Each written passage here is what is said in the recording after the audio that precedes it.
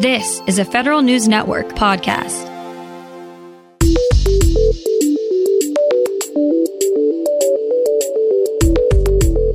Coming up on today's Federal Newscast, was the decision to move parts of the USDA out of D.C. done in haste? A new survey sheds light on abilities that employees can use to fulfill their agency's mission. And current and former members of the military can squeeze in on some military flights again. These stories and more in today's Federal Newscast.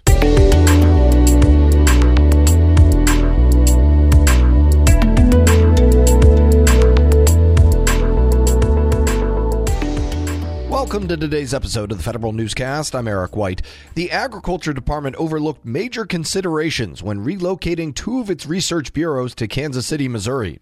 That's according to the Government Accountability Office. GAO reports that USDA did not factor in the potential costs of staff attrition upon relocating. It also did not consider the disruption the move would cause to agency activities, GAO says. USDA's initial goal in moving the Economic Research Service and the National Institute of Food and Agriculture was to make it easier to find more highly qualified staff and reduce costs. Cooperation, analysis, and organization are among the most valuable skills for federal workers. That's according to a new survey from the Merit Systems Protection Board. MSPB asked federal employees which ability their agency allows them to use most effectively in their jobs. Some of the lower scoring skills were creativity and ambition. MSPB says this information can help agencies in their hiring practices to more accurately write job announcements. Agencies can also use the data to consider changes to their workplace culture, MSPB says. The State Department is calling on data scientists to join its ranks. Federal News Network's Jory Heckman has more. The State Department is looking to hire at least 50 data scientists across its civil service workforce over the next year. The agency is seeking to hire candidates at the GS-13 and GS-14 level. The State Department will move on to the next phase of the hiring process once it receives 250 applications, but will accept applications no later than April 28th. Chief Data Scientist Joel Nante says the agency hired the most data scientists from a government-wide hiring effort a year ago, but still needs to hire more. There is an increasing demand for data scientists and data analytics here at the Department of State. Jory Heckman, Federal News Network. The State Department is looking to hire at least 50 data scientists across its civil service workforce over the next year. The agency is seeking to hire candidates at the GS-13 and GS-14 level. The State Department will move on to the next phase of the hiring process once it receives 250 applications, but will accept applications no later than April 28th. Chief Data Scientist Joel Nante says the agency hired the most data scientists from a government-wide hiring effort a year ago, but still needs to hire more. There is an increasing demand for data scientists and data analytics here at the Department of State. Jory Heckman, Federal News Network. A White House task force is telling agencies how to promote equity in federal data. The Biden administration's Equitable Data Working Group recommends agencies make disaggregated data the norm, while still ensuring data privacy for individuals. The group also recommends increasing non-federal research and community access to federal data sets and conducting equity assessments of federal procurements to identify areas for improvement.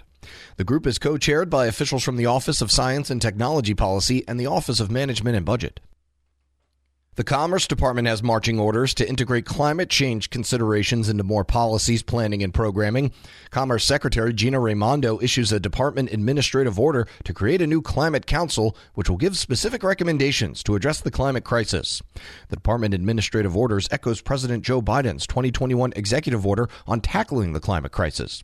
It includes mitigation measures, resilience measures, and incorporating environmental justice into policies. Commerce's council is in charge of advancing and overseeing the order and identifying deliverables for its operating units. The Defense Department is formally withdrawing the court challenges it filed as part of an earlier effort to keep its massive fuel storage facility in Honolulu up and running. DoD had challenged an order by the state of Hawaii telling it to drain the Red Hill fuel facility as soon as possible, but Defense Secretary Lloyd Austin changed course a month ago and decided to shut down Red Hill after all. Local officials and members of Hawaii's congressional delegation say dropping the court cases paves the way to safely decommission the facility by the end of the year. Current and former service members can once again hitch a ride with the Air Force. Federal News Network Scott Maucione has more. Since the beginning of the pandemic, the Air Force's Air Mobility Command has put the kibosh on space-available travel. Now those with special privileges can once again tag along on military flights if there's room. The opportunities are only open to service members, their families, and retirees.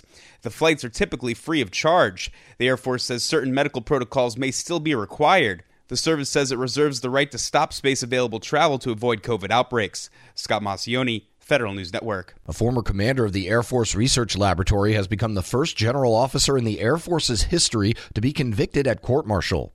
A military judge convicted Major General William Cooley of one count of abusive sexual contact, but acquitted him on 2 others. Cooley is set to be sentenced today. The Defense Department has a new area for businesses and universities to look at opportunities for working with the military. The Pentagon announced the creation of CTOinnovation.gov as a one-stop shop for the military's innovation ecosystem.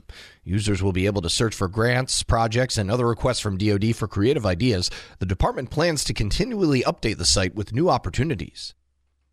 Calling all federal acquisition experts. The General Services Administration needs your help. A new GSA Acquisition Policy Federal Advisory Committee is seeking expertise in either acquisition, climate and sustainability, and/or expertise in the intersection of acquisition, climate, and sustainability.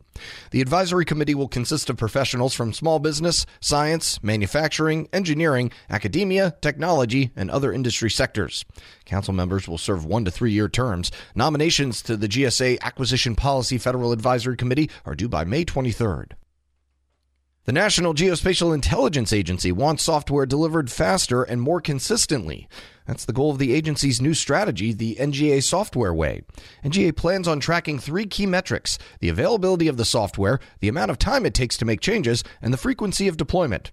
NGA officials are expected to discuss the new software strategy and other technology priorities at this week's GeoInt conference in Denver. The FAA is giving contractors more time to bid on its mega IT services contract. Federal News Network's Jason Miller has those details. The Federal Aviation Administration is extending the proposal due date for its IT Innovative Procurement for Strategic Sourcing, or ITIPS, contract vehicle to May 25th. FAA is expected to award up to 12 contracts, including as many as 9 to small businesses, to provide a variety of IT services and support for the administration's non-national airspace systems.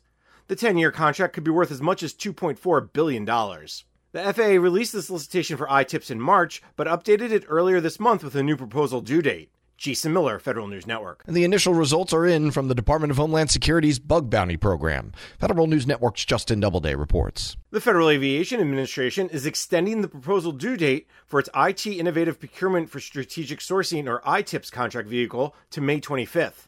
FAA is expected to award up to 12 contracts, including as many as 9 to small businesses, to provide a variety of IT services and support for the administration's non-national airspace systems. The 10-year contract could be worth as much as $2.4 billion. The FAA released the solicitation for ITIPS in March, but updated it earlier this month with a new proposal due date. Jason Miller, Federal News Network. You can find more information about these stories at federalnewsnetwork.com. Search Federal Newscast and subscribe to the Federal Newscast on Podcast One or Apple Podcasts. I'm Eric White.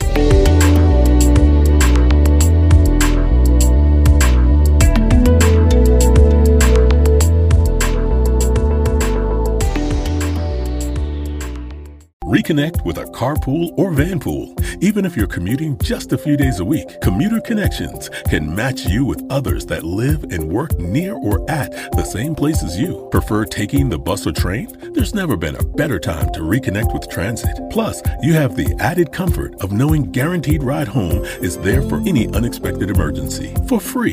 For more options, visit commuterconnections.org or call 1-800-745-RIDE. Some restrictions apply.